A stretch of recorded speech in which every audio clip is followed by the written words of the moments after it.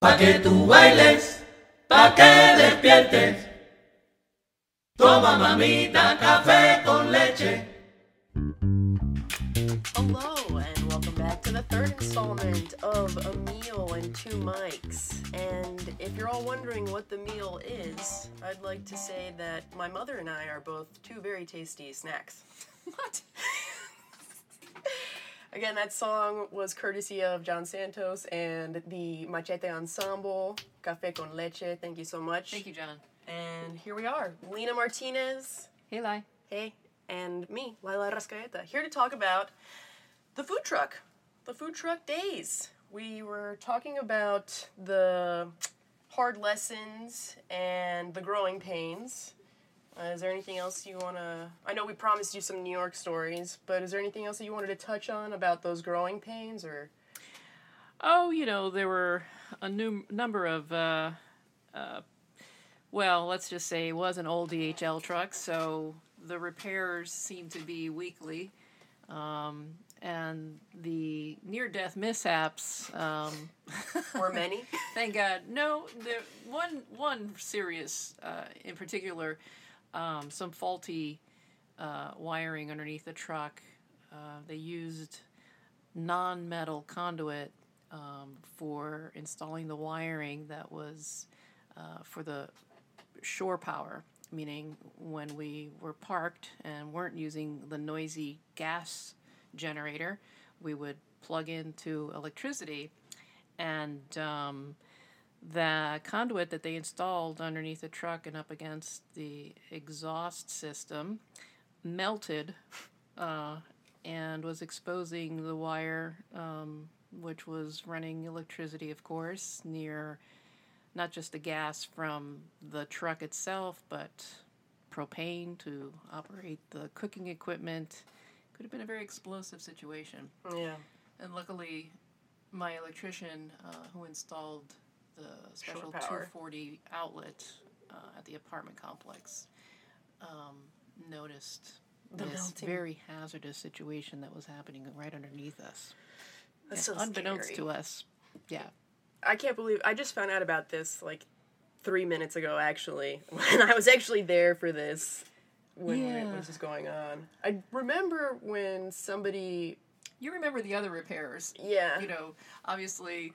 the tires and the transmission, and I remember Chrissy burning off her eyebrows, trying to singeing her eyebrows, trying to light the stove. But that was a different kind of mishap. That wasn't mechanical error on the part of the company that had sold us the truck. So. Right. Anyway, but those New York memories, I was there was kind of an explosive situation driving into New York one lunch. Yep. Where we talked about not having the taxi medallion, so to speak, for the food truck, but we decided to venture into New York without that permit, so to speak. We had all the food permits, we just didn't have... a New York vendors. Right, to park on the streets of New York. And so...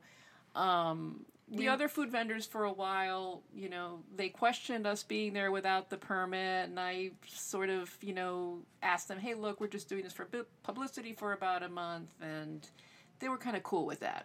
And they let us park on Wall Street and Water, I think it was. Yeah. And that was our spot for a while. But one day as we're driving in... Well, that was our spot because, we used Twitter and we would announce, and it got to be where people would, Yeah, it was one of our regular spots because we also went into Midtown. But anyway, one day... we had people, excited for us down by Wall Street whenever we would... Okay. Tell them an example of why that was a perfect use of Twitter. So we did have that explosive situation driving into New York City one lunch. In the Lincoln Tunnel. In the Lincoln Tunnel, we heard not one but two explosions back to back, and we were scared beyond scared as to what was going on. And as it turns out, it was two of our tires that had exploded in the Lincoln Tunnel. Yep. It just blew out. And we managed to roll out of there all right, and roll into the nearest gas station where the owner himself got his mechanics off of whatever they were doing, To lift us. Yeah, do a jimmy rig because they didn't have the hydraulic system to lift a truck. Right. But he somehow lifted it enough with the equipment that they had to get the tires off. And meanwhile, he went himself, the owner, to the nearest Firestone, got the trucks that they needed for the truck. Tires. Yeah, the tires for the truck that Right. they needed. And the whole while you are tweeting what's going on. Right. And this is where it became evident to me, oh, wow, this is what Twitter is really meant for, because you kept our customers abreast of what was going on, that by the time these wonderful mechanics who magically got us out of there in, I don't know, record time. Yeah, record time. Record time. It was like being in the Indy 500 in the pits. It was great.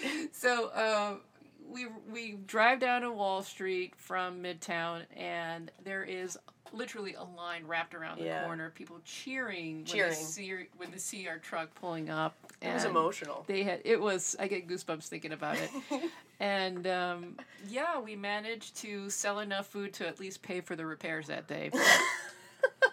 So that was one of the crazy moments. And it was one of those moments that made it worthwhile testing the waters the way we were, because it showed that there was a base of support, loyal people who customers. wanted this food. It was great. It was a great feeling. And, there were, like we alluded to, other repairs that we had to make sometimes right after our lunch shift. I remember driving into one of our regular mechanics shop that was for trucks, and they put us on those hydraulics, and we were still all on the truck. Yep. Washing up and cleaning up while they were doing the repairs underneath us. Yeah, we were really... We made use of downtime. Yeah, there was definitely some crazy repairs, but there were also crazy moments where you would enlist me, and only me, to help you late night and go into the city and serve Webster Hall drunken kids. Young people. Who would try and argue with us about... Obviously of age. Drunken young people of age, but still young. By most people's standards. Mouthy. Yeah, very mouthy. New Yorkers. But hey, you honed your mouthy skills growing up in that city. Which did not come handy out here. There's a few East Coasters that could appreciate your sense of humor. Yeah, but it's definitely not as transactional. But you've adjusted, so, and we're always growing and always getting better and trying to be better anyways. It's all the sedatives. Anyway, so now we're going to do a rapid fire. Or do you have any other stories you want to share about the food truck in New York, or? Not right now. Shoot away with your questions if you want. Okay. Yeah. All right. Okay. So, if you had to do the food truck again, what would you do this time? Nothing. No food truck. Would you do a food truck in a city like San Francisco? Would you rather to do a food truck in San Francisco or New York City? I haven't been on a food truck or even gone up to a food truck in San Francisco. I don't know where they park. I don't know the whole game here, and I don't know the rules, so I couldn't really answer. What I would want a food truck for today, if I had unlimited resources, is for particular engagements, because it's much easier to do catering on site when you got a full kitchen and all your supplies and your crew in one place, in one station that's conveniently already designed to produce the food that you make. Right. So I would use it for that type of purpose, given my situation right now with the restaurant. So that leads into my other question. What's harder, the food truck or on-site catering? Well, the few times that we've done on-site catering where we've actually prepared things out of their kitchen, it hasn't been ideal.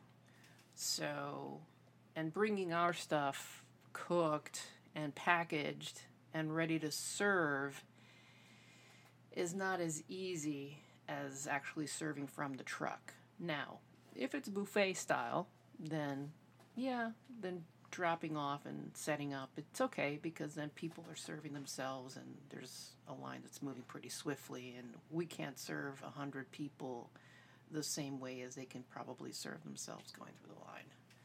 Okay. Do you think the food truck industry has changed since you were in the driver's seat? I'm sure it has. I don't, again, since I've been out of it for 10 years, I don't know how it's changed. Has anybody approached you to do a food truck again? They have.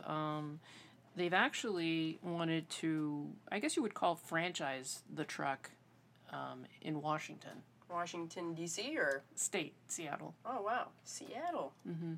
Pacific Northwest. Mm-hmm. What kind of a concept would work in a food truck and why? Well, limited menu and something that is usually finger food that you don't need a knife and fork, which is why our mojito chicken and bistec came to be served the way it is today, because we began on the truck and it's not easy to serve a full steak palomilla. From the truck and then expect people to have the either a surface to put the plate down so that they can use their cutlery, or just for expedience. People in Manhattan and in New Jersey are usually very, rushed for lunch, and so they just want something that they can kind of shovel in their mouth quickly. So for those Cubans wondering where our palomilla is, it's there. But it's pre-cut. Yeah, exactly. It's in strips. Yep. Are you tired? Always. In an ideal world, what would your everyday look like with regard to this restaurant? What would your quotidian be? What would the sales be? No, your everyday schedule. What is your, what would you, in an ideal world, would you be in the restaurant all the time? Would you be inventing things? Mingling with the guests and creating. I would love to just have the time to create, introduce daily specials, and mingle with the guests, because I really love that part of it. But the business demands and the constraints of resources really limit my ability to do that. Yeah, resources, meaning money and labor, help. And last question, what's harder, doing this every day or remembering why you started doing this again? It's a little bit of both, I guess, at this point. But that's a great question. I'd like to think about that some more, if you don't mind. We'll give you time to think about that, and maybe some time to reflect on what COVID has been like for us as entrepreneurs and restaurateurs. Yeah. Good questions, Lila. Thank you for that. Thank you, Mama. Thank you for joining us. And thank you, folks, for listening in. We appreciate your support. Don't forget about our holiday specials and thinking of us for your holiday catering. Make sure you sign up for our emails and our rewards program. We're very happy to have you, and we look forward to serving you again. Have a wonderful week. Yes, thank you, Lila. Good night. Bye.